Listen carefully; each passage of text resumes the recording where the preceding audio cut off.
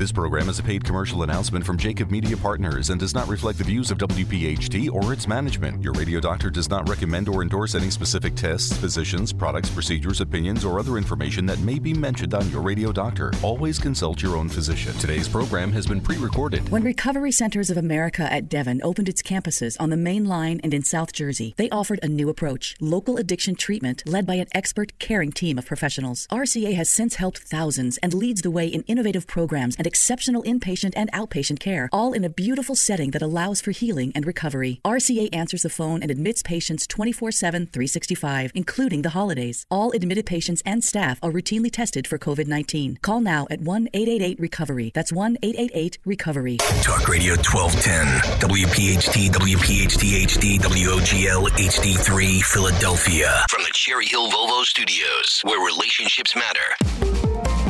An Odyssey station. It's time for the Delaware Valley's first radio doctor, on call every Sunday morning at 10. This is Your Radio Doctor with Dr. Marianne Ritchie, presented exclusively by Independence Blue Cross. Listen, 7 months or 10 months is an absolutely exceptionally short time frame to produce this vaccine. Your health determines your life, your longevity, and your happiness. Let your radio doctor lead the way with your medical education. Your Radio Doctor, Dr. Marianne Ritchie. Good morning and welcome on this fine Sunday. And whether we have rain or shine, it's beautiful because it's Mother's Day. So thanks for sharing your time. I'm Dr. Marianne Ritchie, your radio doctor.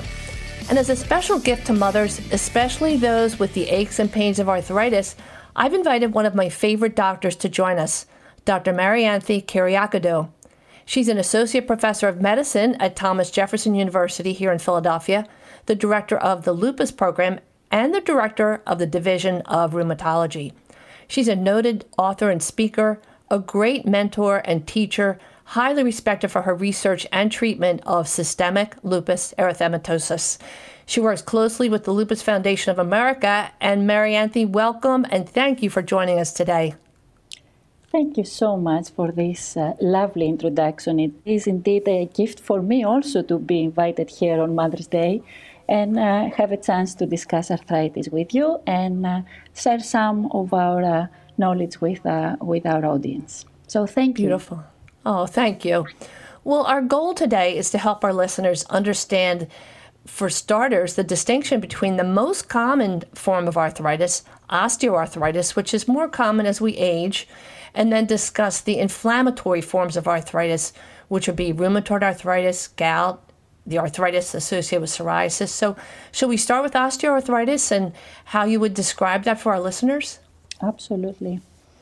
So osteoarthritis is the most common form of arthritis.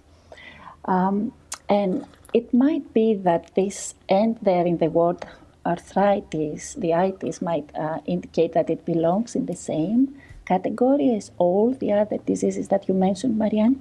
But it is unique and different because it is not characterized by inflammation in the joints. It is rather characterized by damage, a slowly evolving damage to the cartilage, to the soft cushion that we all have in our joints. So the biggest difference between osteoarthritis and every other type of arthritis is that in osteoarthritis, we think, up until now, we don't know what the research will show in a few decades, we think that there is no inflammation in the joint space. It's rather a slow damaging process. Now, whether or not we develop this as we age, so if it is a disease more prevalent as we age, it is more obvious as we age. But the damage for some starts probably much earlier than we think, maybe in the third decade, maybe even in the fourth decade.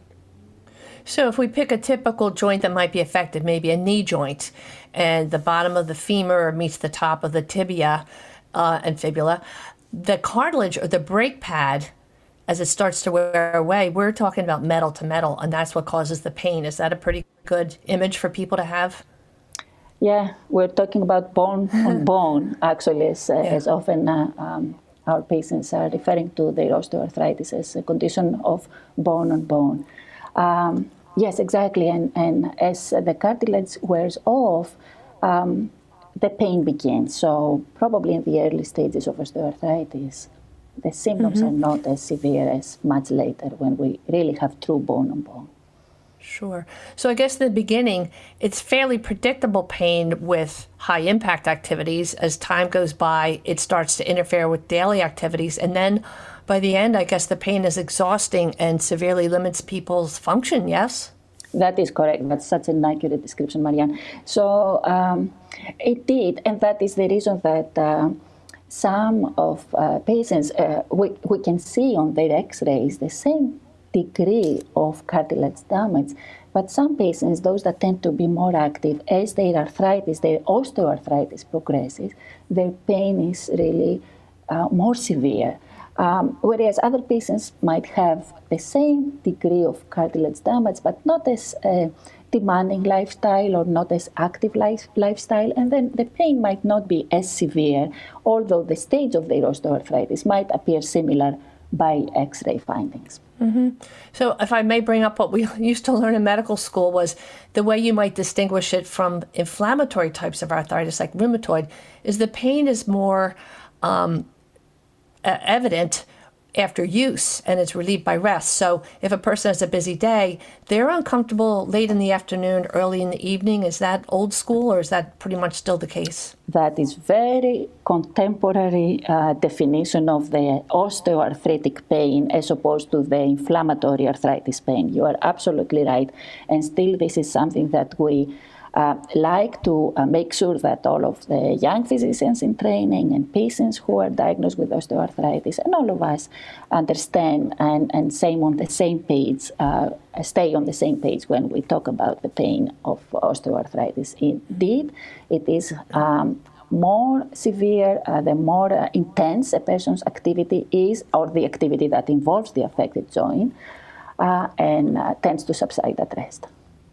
So we used to think that it was from a trauma, a bum knee from football in high school or college, or if somebody has a job and they use that back to lift boxes or whatever it is, the repeated use of certain joints might cause it. But we know there are other factors that play a role as well. What other factors might increase somebody's risk for osteoarthritis? Yes, what you mentioned about the trauma predisposing to osteoarthritis is absolutely correct. But as you mentioned, it's not the only etiology. So as for pretty much most of the diseases that affect the joints and the connective tissue, there is some kind of a genetic predisposition. So oftentimes you will hear a patient saying, well, my mother had deformed hands from her osteoarthritis, and it seems to me that my hands begin to look a lot like my mother. So patients recognize and understand the genetic predisposition of osteoarthritis. Another less well-known risk factor is actually the broad category of inflammatory arthritis. So someone who has an inflammatory process in their joint going on for years is predisposed to developing osteoarthritis earlier in their life.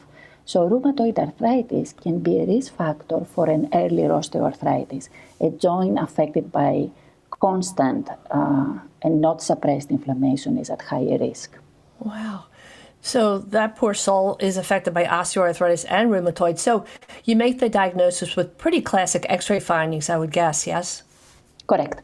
Mm-hmm. And really, the diagnosis of osteoarthritis doesn't require any kind of advanced, sophisticated imaging techniques. A simple, plain radiograph, a simple, good old X-ray can be enough to help us establish the diagnosis. And although we tend to examine the fluid from joints from patients who have an arthritic condition, the examination of the joint fluid is not necessary to establish a diagnosis of osteoarthritis. Mm-hmm. Simply the symptoms and the X-ray findings. Mm-hmm. And I know physical therapy is essential. We want to reduce stiffness, keep the person's weight down because that can increase the risk, and help to stretch and strengthen muscles to prevent falls, I'm sure, with age and decreased vision. Tell us, we have about a minute left, how do you treat it? What are the medications that you would reach for?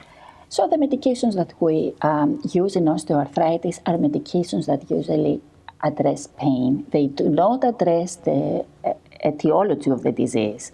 So we use non-steroidal anti-inflammatory medications like Aleve and ibuprofen. We use medications like duloxetine, who work on central pain pathways, injections of corticosteroids into the joints, and definitely we highly recommend and encourage physical activity, physical therapy, and weight loss. Let's take a little break and we'll be right back with Dr. Kyriakidou from Jefferson. Thanks for listening to Your Radio Doctor with Dr. Marianne Ritchie, exclusively presented by Independence Blue Cross. If you have a question for the medical mailbag, send a note to doctor@yourradiodoctor.net. Welcome back to Your Radio Doctor with our guest, Dr. Kyriakidou from Jefferson. Marianne, we talked about treatment for osteoarthritis, and we know that we're somewhat limited with oral anti-inflammatory medicines like Aleve and Motrin. I shouldn't use the trade names, but ibuprofen and naproxen, because we want to protect people's GI tracts and their kidneys. So the up-and-coming recommendation is Cymbalta. That's the drug that would be familiar to people. Tell us about that. It must block your pain receptors in your brain, yes? That is correct, and thank you for giving me the opportunity to bring this very interesting change in the recommendations from the American College of Rheumatology that happened only maybe a year ago. So classically, if someone cannot tolerate the NSAIDs or have, as you mentioned, problems with their stomach or problems with their kidney, or they are at high risk for developing kidney disease, the NSAIDs, although they are very effective pain medications, tend to be avoided. So our go-to medication, our second go-to medication used to be the Tylenol, and still is a very important medication to keep the acetaminophen, to keep in our list of medications used for osteoarthritis. However, duloxetine, which is not classic pain medication, it's actually an antidepressant that has an effect on central pain pathways, has been proven to work pretty effectively in blocking those pain pathways that are stimulated, so to speak, in patients who suffer from osteoarthritis or other chronic musculoskeletal conditions, and has been taking the place of the acetaminophen as a more effective way to treat osteoarthritic pain, and does not come with a risk for stomach ulcers or kidney disease, although perhaps in elderly people does have its own set of potential risks, primarily drowsiness, sleepiness, which is very important to consider in our elderly patients. But I think it's fascinating. The whole concept is when we want to kill a virus or stop pain, there are different ways to do that. You can either block the receptors. In this case, we're showing your brain a different way to perceive the pain. And I know steroid injections, sometimes you inject the knee with steroids. With the hip, you like to use an ultrasound to make sure you get it in the exact right place so you don't damage any area of the hip. So now let's move on to the inflammatory types of arthritis, or as we say, arthritides. Rheumatoid arthritis is probably the most common type of autoimmune arthritis.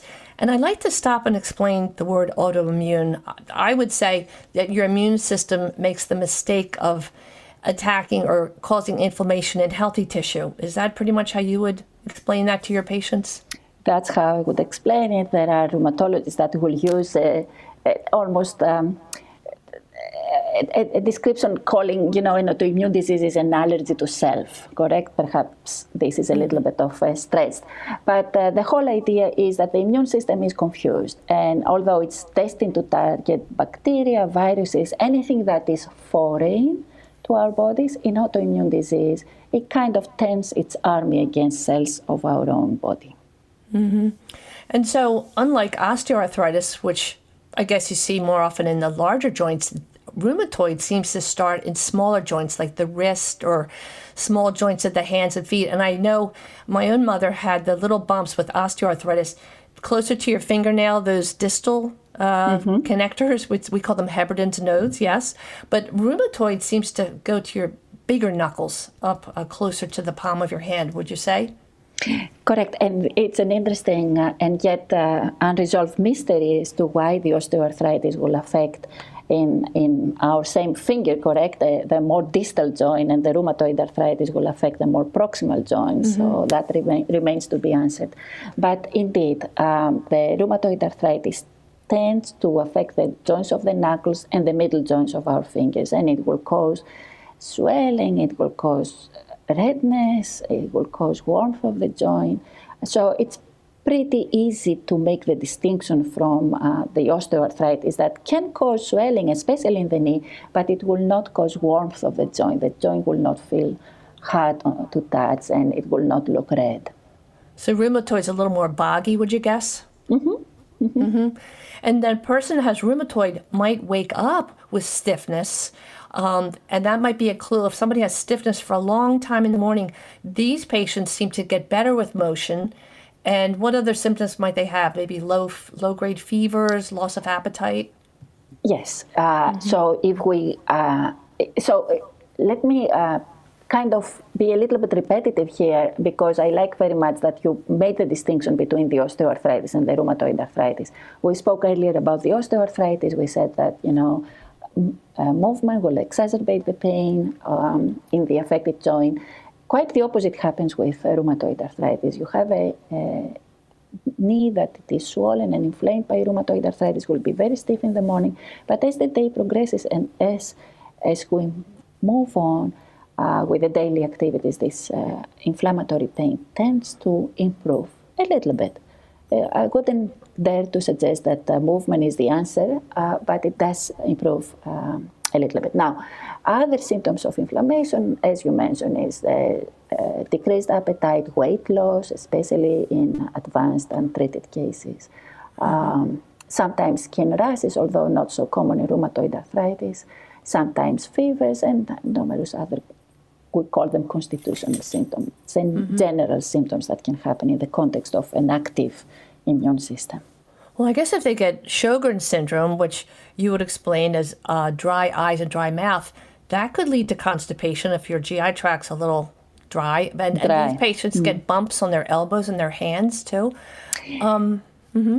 The bumps on the hands are more commonly seen in the rheumatoid arthritis. In the Sjogren's, which looks a lot like rheumatoid arthritis, you don't expect so much of the bumps, but definitely you can get GI symptoms. Absolutely. Well, from what I understand, the treatment has greatly improved, and I know, obviously, you want to provide relief from pain, but you want to prevent that damage that happens to the joint with time, with the chronic inflammation, because once it's there, it's permanent. You can't reverse it. And then thirdly, you want to avoid steroids. I know sometimes you use steroid injections, but the new number one go-to is DMARD, disease-modifying anti-rheumatic drugs. Tell us about that.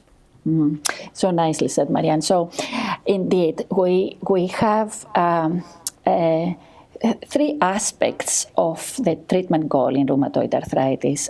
One, the main aspect of the treatment is to provide pain relief. That stays number one priority.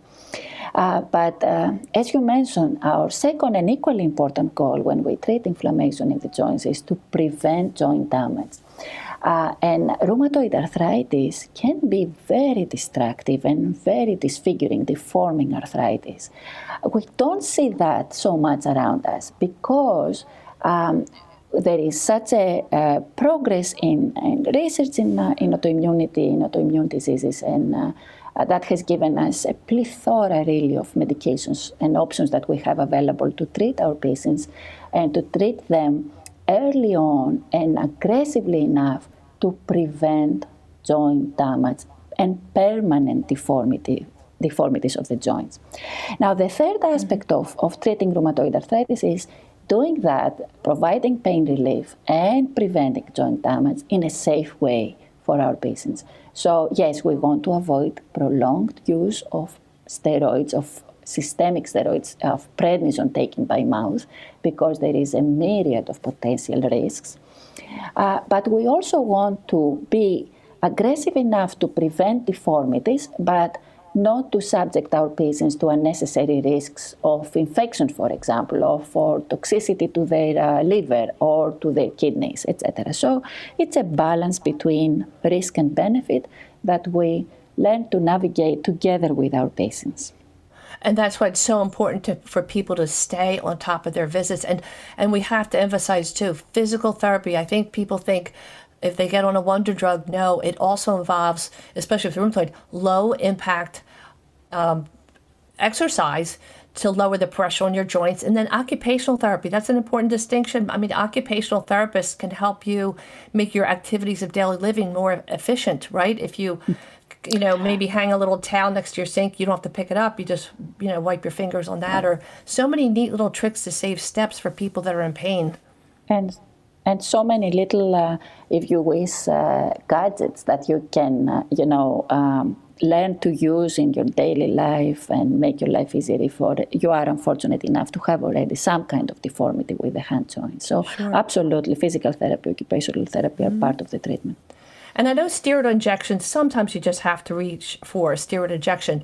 Are they safe for patients with diabetes? Might that increase the blood sugar level? They are safe. Usually we don't inject more than 1 or 2 joints at a time. We don't use very high dose of systemic steroids that we inject. And the steroids that are injected, there is minimal, if any, systemic absorption. So there is no risk for exacerbation of diabetes by doing steroid injections. Thank goodness. So let's take a little break, and maybe we can spend a minute when we return about juvenile arthritis. Today's edition of Your Radio Doctor with Dr. Marianne Ritchie, presented exclusively by Independence Blue Cross, can be enjoyed on Odyssey.com. Listen to the show at your convenience. Go to Odyssey.com and in the search bar, type in Your Radio Doctor. It's health education on demand.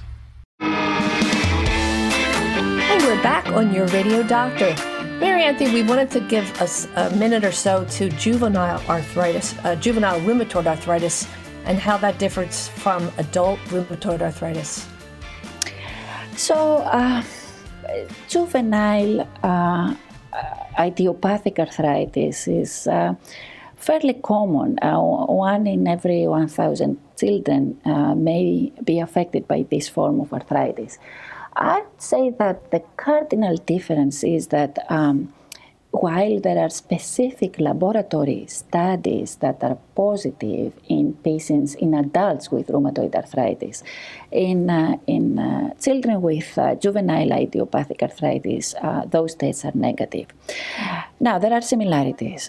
So the juvenile idiopathic arthritis can affect many joints like rheumatoid arthritis, but can also affect just 1 or 2 joints. So there are categories. We categorize the juvenile idiopathic arthritis into arthritis that can affect the 1 or 2 joints, more than 1 or 2. It can be polyarticular, it can be oligoarticular, it can be just joint symptom, or it can, like systemic adult rheumatoid arthritis, be associated with fevers, with rashes, sometimes with inflammation in the eye. It just involves the whole body. I wanted to spend a quick minute on gout, because that too is an inflammatory arthritis. And I remember again in medical school that we studied that it's called the disease of emperors. And not because emperors party a lot, but probably because the line of succession is genetic. And really gout, and correct me if I'm wrong, is from an overproduction of uric acid, or else kidneys that decide not to clear it. So an increased level of uric acid in your blood causes this joint damage. And so alcohol can maybe cause a flare, but if somebody shouldn't be embarrassed if they have gout, because people will think it's because they drink too much alcohol, right? Isn't it pretty much genetic? Mm-hmm. So you're right. I wouldn't say that gout is exclusively a disease of people who consume alcohol in excess. No.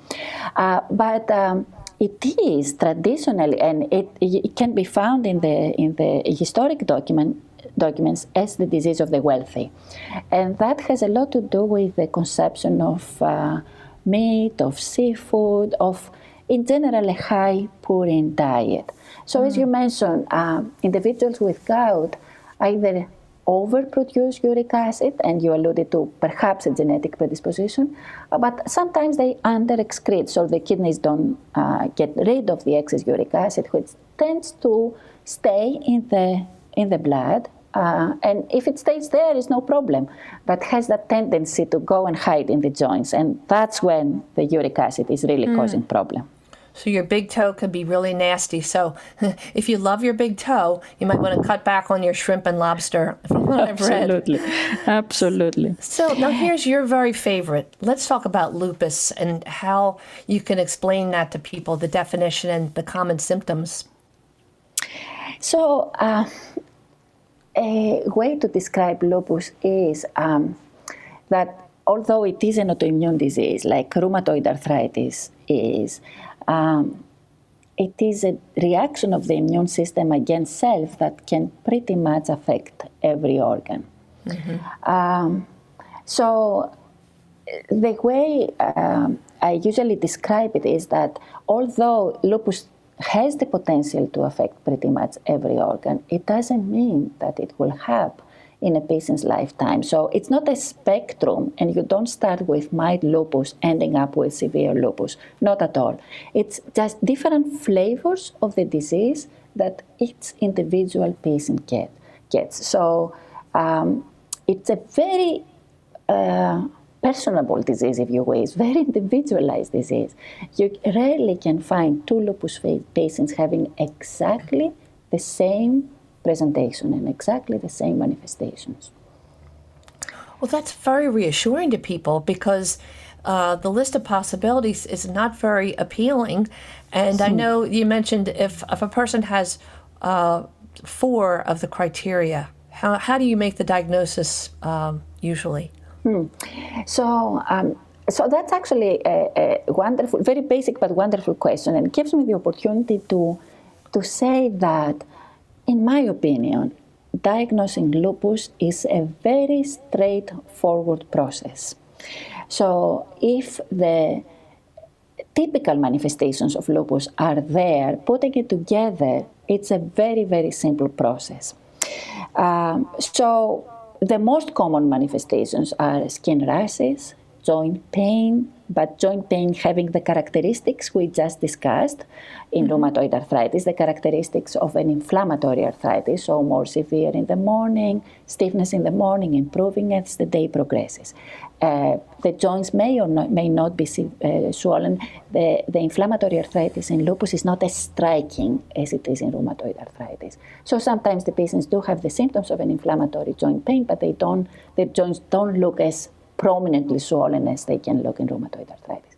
So inflammatory arthritis, fevers, again weight loss, loss of appetite, and then hair loss. It's very common in lupus and can be variable. So some people will have just a thinning of their hair, some people will have patchy hair loss, areas of hair loss. And this also is not always the same type of hair loss. We'll have individuals that lose their hair, and as they go into treatment and they receive appropriate care from dermatology and rheumatology, their hair loss subsides and there is no permanent damage. And there are forms of lupus that can create a little bit more severe issues, both with the skin as with internal organs. So, and you said that the arthritis is typically moderately painful, but not usually deforming. And I really liked what you mentioned. We had a nice chat the other day, and you said a fairly typical scenario, you often see a young woman who comes in because she's learned that she has a positive blood test called the ANA. Tell us what that means, because it's usually not as worrisome as a patient might think. So ANA is an acronym standing for anti-nuclear antibody. So our immune system produces antibodies, and it's expected. So we all have circulating normal antibodies. We call them immunoglobulins, and we have also specified immunoglobulins. And this is a sophisticated way that our immune system has to protect us from infections. The anti-nuclear antibodies are immunoglobulins, are antibodies that the immune system is generating against components, against the nucleus of cells of an individual that has an autoimmune tendency. But the detection of the positive ANA does not necessarily mean that an individual has lupus.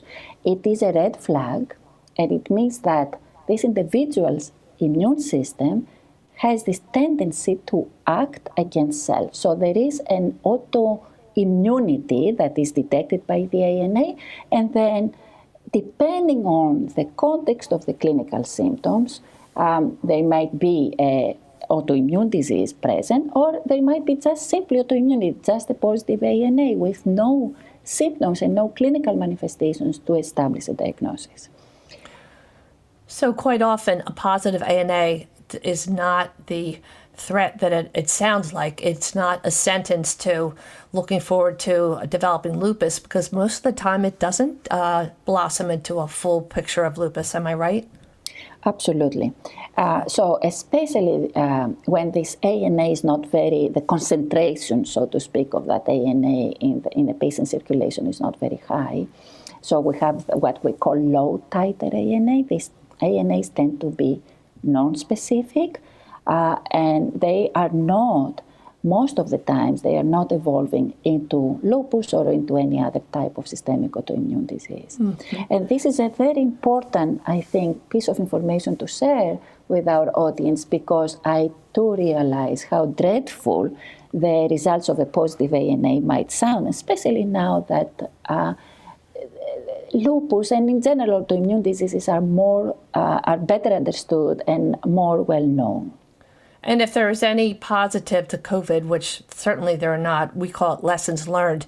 Now that the general public hears more and more about the immune system, I think they're starting to understand some of these nuances that you describe.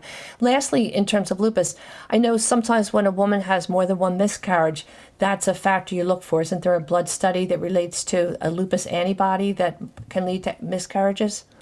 Yes, actually, it's a panel of antibodies and an assay. So not only antibodies, but assays are involved in assessing a young individual, a woman that might be unfortunate enough to have recurrent miscarriages.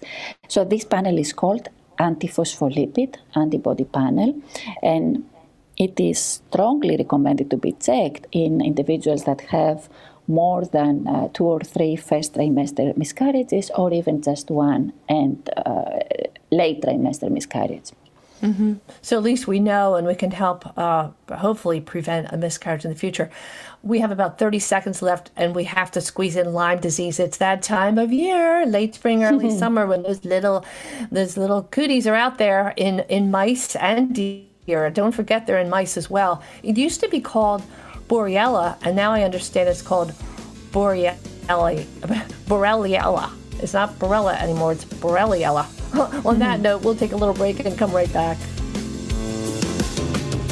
Thanks for listening to Your Radio Doctor with Dr. Marianne Ritchie, presented in part by Recovery Centers of America. When needed, call RCA 1-888-RECOVERY. And in our final segment with Dr. Kyriakidou, we're going to talk a little bit about Lyme disease, because it's late spring, early summer. So what would a Lyme tick look like? I think in this season, it'd be the size of a poppy seed, but later in the summer, early into the fall, it turns into a sesame seed size tick. And we tell people to take the tick off very carefully, use a fine tip tweezer, and pull the tick off by its head slowly and gently. And what's the typical skin lesion that we might see, we might not, but is it the bullseye? The bullseye, it looks like a target also. It has this ring in the periphery that looks red, and then there is more clear skin, and then there is redness again in the center. So if someone has spent time outside in the woods and felt a tick bite or not, and wakes up and sees something unusual, a large, round-looking lesion, redness on the skin, definitely needs to mention to his physician.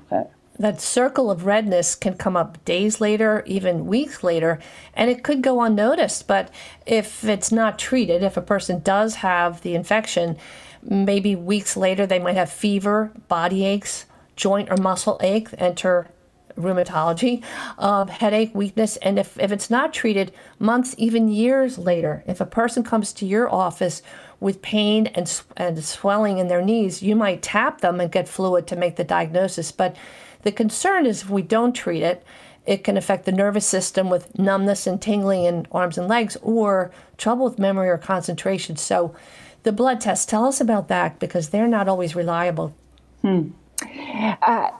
Well, again, it's fairly straightforward if one is willing to look at this blood test in a very strict way. So we have a Western blot. That's the way this technique is called, that analyzes these antibodies against various components of this pathogen that cause Lyme disease. And the way that the results on that Western blot look like little small bands. So you can have a certain number of positive bands, of positive Western blot bands, to have a clearly established Lyme disease. And if you don't meet that number of the bands, then very clearly you don't have Lyme. So that's a very important point, because oftentimes patients will have 1 or 2 bands. It has to have the number of bands that are predetermined. Important distinction, sure. So be sure when you come in, listeners, check your scalp, waist, armpits, groin, the back of your knees after you've been outdoor for a while, and check your children. So in our final moment, let's talk about websites. Mariantha, you told me the other day, the American College of Rheumatology is a beautiful website, such great information. The Arthritis Foundation, Lupus Foundation of America. Tell us about those resources. So the American College of Rheumatology website is a very well-organized website, and I wanted to make sure that it's well known that it puts substantial effort in putting information on pretty much all the diseases that the rheumatologist treats. And this information is on purpose, concise. They made it now that it is only one page, and it contains essential data on a specific disease. At the same time, they have information on medications, or even on rheumatologists in certain areas. So it's a very well kept and very well done website. Well, Mariantha, I have to let you go. I'm so sorry, because I'm going to have you back someday. But for our listeners, rheumatology.org, lots of great information. Mariantha, thank you so much. I can't thank you enough. Thank you. It was all a pleasure, my pleasure. Thank you, Marianne. Now, your real champion, presented by the Rothman Orthopedic Institute. I know you've got the heart of a champion. Happy Mother's Day to all our listeners, those who are mothers, and all of you who nurture and embrace someone who's missing their own mother. Maybe you're an aunt, a teacher, a big sister, or brother. Thank you for sharing your love and making children feel safe, secure, and valued. Personally, I've always loved Mother's Day. As a school child, I remember being part of the beautiful Catholic tradition called the May Procession. We'd say the rosary to honor Mary, the Blessed Mother, who looks at all of us as her children. Each year, we celebrate with our 3 children and now grandchildren, which include 2-year-old Tommy, 6-week-old Everett, and born this week on Cinco de Mayo, 4-day-old Teresa Mary. Happy Mother's Day to our daughter Vicky and our daughter-in-law Nikki, and my dear sisters and nieces. My very special gift came in 1993. Our precious mother spent her final days in the hospital. We gathered around her bedside on Mother's Day, the last time she spoke. She was weak, not able to say much, but when I asked the question, "Do you love me?" her crystal blue eyes did the talking as she struggled to whisper, "Yes." They say the most common word on a dying person's lips is mother. Cherish the love of your mother. Remember, it was she who gave you the gift of life. Make sure you thank her today. Let her know you're grateful. And if you're not on good terms, maybe this is a good time to call her, even send a note. Reach out and try to mend fences. And if your mother's no longer with us, pay your gratitude forward. Share your motherly love with someone who needs a hug. Thanks for listening. Next week, our special guest is Dr. Eva Chalice, professor from NYU and the current president of American College of Obstetricians and Gynecologists. We'll discuss screening for gynecology cancers. Visit our website, yourradiodoctor.net. Hear today's shows and all of our shows. Send us a story of your real champion. Check out my latest article in Philly Voice about heartburn called What Goes Down Might Come Up. Now sit back with your mama and listen to her favorite Frank Sinatra tunes. And always remember that your health is your wealth. Thanks for listening to Your Radio Doctor, Dr. Marianne Ritchie, a Jacob Media production. If you're interested in learning more about the power of the radio hour, contact Joe Kraus at 267-261-3428. This program is a paid commercial announcement and in no way represents the views of WPHT or its management. Today's program has been pre-recorded.